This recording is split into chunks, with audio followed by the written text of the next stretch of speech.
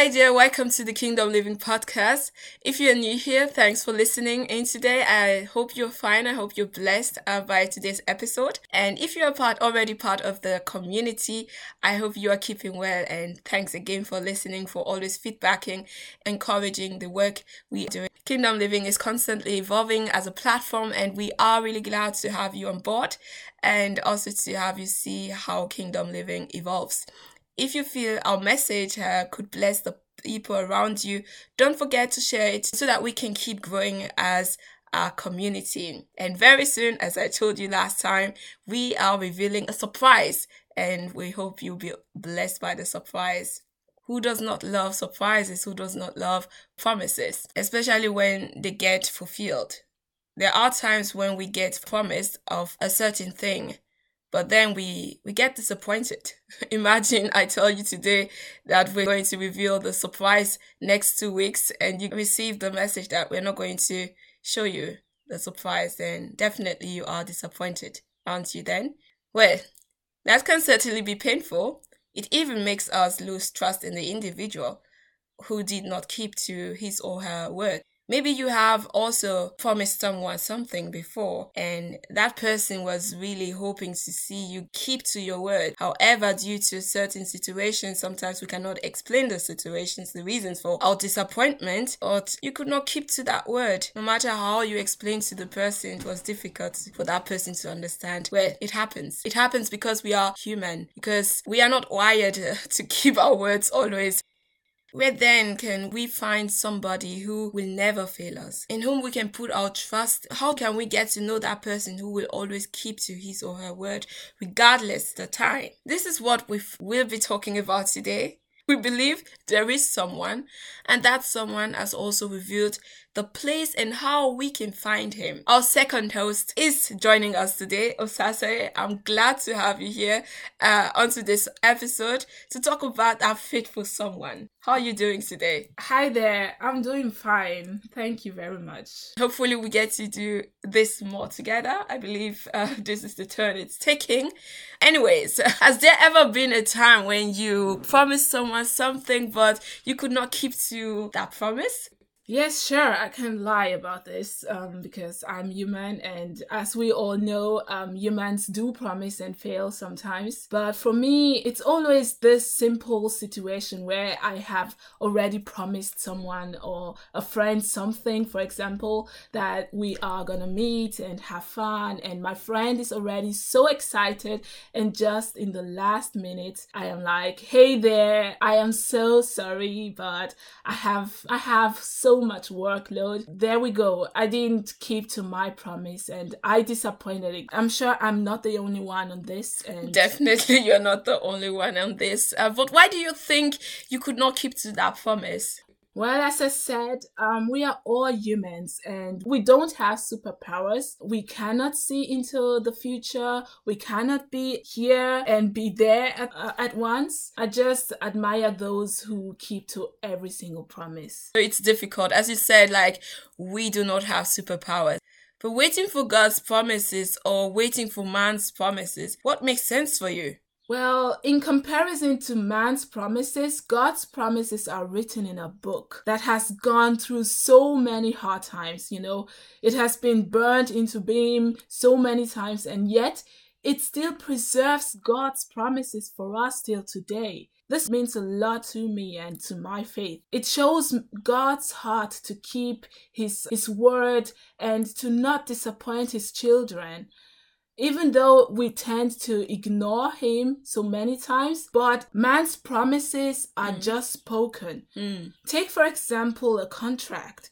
A contract is just like a promise, Yeah, that's true. Yeah, it's a promise from two or more parties to keep to something.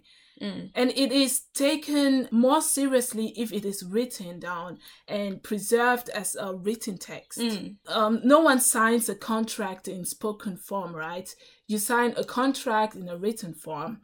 And spoken form is not as binding as in written Exactly. forms. So even though it can still be broken by one party, it still takes a lot of process, like a lot of legal processes for it to be broken. And so many people are scared of all the consequences that may come along. That's why the written contract is more binding. However, in the case of God's promises, he never breaks it. So on God's part, he never breaks the contract. He has written this contract in his book, in the Bible, that has been preserved for so many years. His promise is, for example, that he will not leave us nor forsake us. In Jeremiah 31 from 31, we see God making his promise to us, his contract. He says, "Behold, these days come, saith the Lord, that I will make a new covenant, and with not according to the covenant that I made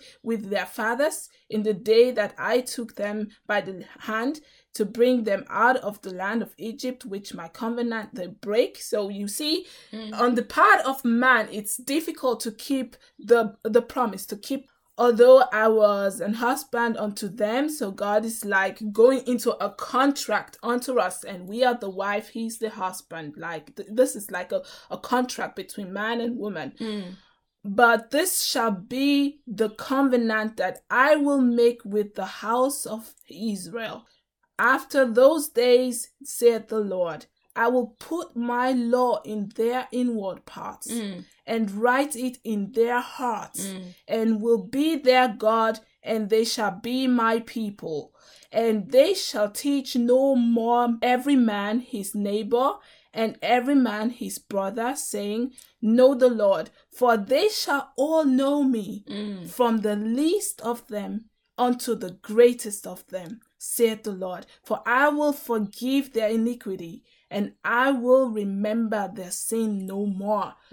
Listen how beautiful this promise is. This is God going into a contract with us. And he still does this today. Like individually, he gives us promises. This is the promise for mankind, for the entire world. Until today, individually, he gives us our own promises. That sounds indeed like a contract, which means it takes two to make a contract binding. How then can we access God's promises? As I've said, his promises are preserved in his word.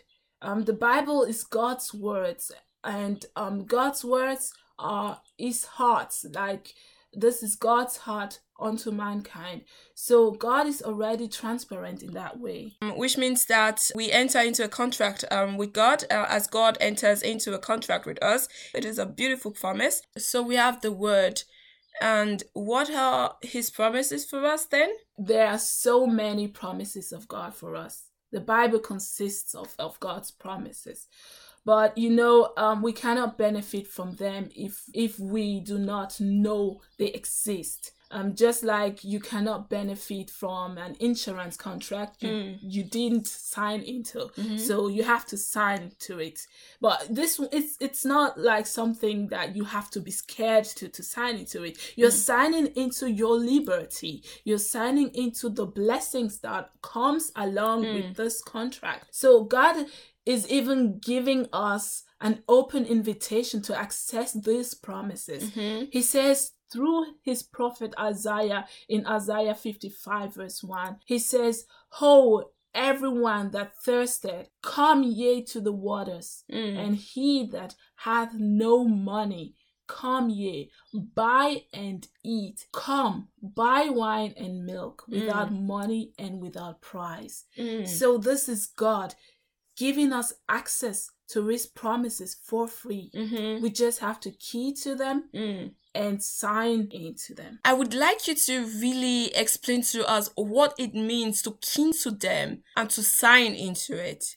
It means to meditate on them day and night. The Bible says, "This law have I written in my heart. Your law have I written in my heart, that I may not sin against thee." Sinning against thee means disobeying his promises. These are not staying, remaining and abiding in God's promises, in Jesus. Jesus is the Word of God. He came, and the Word of God became flesh through Jesus. So it says, abide in me as I abide in you. For without me, you cannot do anything. So by abiding in the Word of God, you are meditating on it day and night, and you will see the fruits of them. It says, if you abide in me, ye will bring fruits. Amen. And so meditating on his words day and night, you will see fruits in all aspects of your life. That's a very good point. And I believe that's what we oftentimes neglect, the aspect of meditating on God's word and believing that it will get fulfilled, right? Because he has given us this promise, which means there is a difference between God, as you've presented, holding to his promise and compared to man. So God will never fail us. It is a promise that is written. As you mentioned, right? What is actually meditation? Is it the kind of meditation we know when you just sit down and you look upward and start meditating? What is it? Yeah, so many of us have this idea of meditation that you're there like doing Exactly, yeah. But meditating in God's words is meditating on God's words day and night means that you are being attentive to God. It is one way we keep seeking the things above where Christ is. As it's written in Colossians 3 verse 1. It is a conscious, continuous engagement of the mind with God. This renewing of the mind, as in Romans 12 verse 1 to 2, is Could you read Romans 12 verse 1 to 2? So Romans 12 verse 1 to 2 says, I beseech you therefore, brethren, by the mercies of God, that ye present your bodies in living sacrifice, wholly acceptable unto God, which is your reasonable service. And be not conformed by this world, but be ye transformed by the renewing of your mind, that ye may prove what is that good and acceptable and perfect will of God. So it means being transformed by the renewing of the mind. So it's part of the process by which the Word of God penetrates in the soul and spirit with the light of illumination and the power of transformation. What is illumination? I think it's very important we explain this word. Illumination is you receiving light, you receiving wisdom, you receiving understanding, you receiving clarity. So where there is light, there is clarity. So your when your soul, your body, your mind is clear, then you can do things in the right order. You can do things in the holy way, in the way acceptable unto God, in reasonable way. And the Bible also says, your word is a lamp to my feet and a light to my path. This means that wherever I go, God is with me. Amen. He's giving me understanding in my academics, in my job, in my relationship, in my finances, in the way to grow, in the way I should live life that God may be glorified. That's interesting, which means that is actually the power of transformation. So through the word of God, we get transformed, right? As we get enlightened by his word, we are transformed and we have direct access to his promises. What is the outcome of meditation? Because many people, they do meditate in order to have peace and so on. What is then the essence of Christian meditation? Yeah, this is in the Bible. Joshua 1 verse 8, for example, says, this book of law shall not depart from your mouth, but you shall meditate on it day and night, so that you may be careful to do according to all that is written in it, for then you will make your way prosperous. Hallelujah. And then you will have good success. Like the outcome is already in this contract. Mm, mm. When you keep to it, Yeah. you will be prosperous and you will have good success. And then we see again in Psalms 1 verse 1 to 2, the most important, when you want to really know what's meditation, it said, blessed is the man who walks not in the counsel of the wicked, nor stands in the way of sinners, nor sits in the seat of scoffers, but his delight is in the law of the Lord, which is God's word. And on his law, he meditates day and night.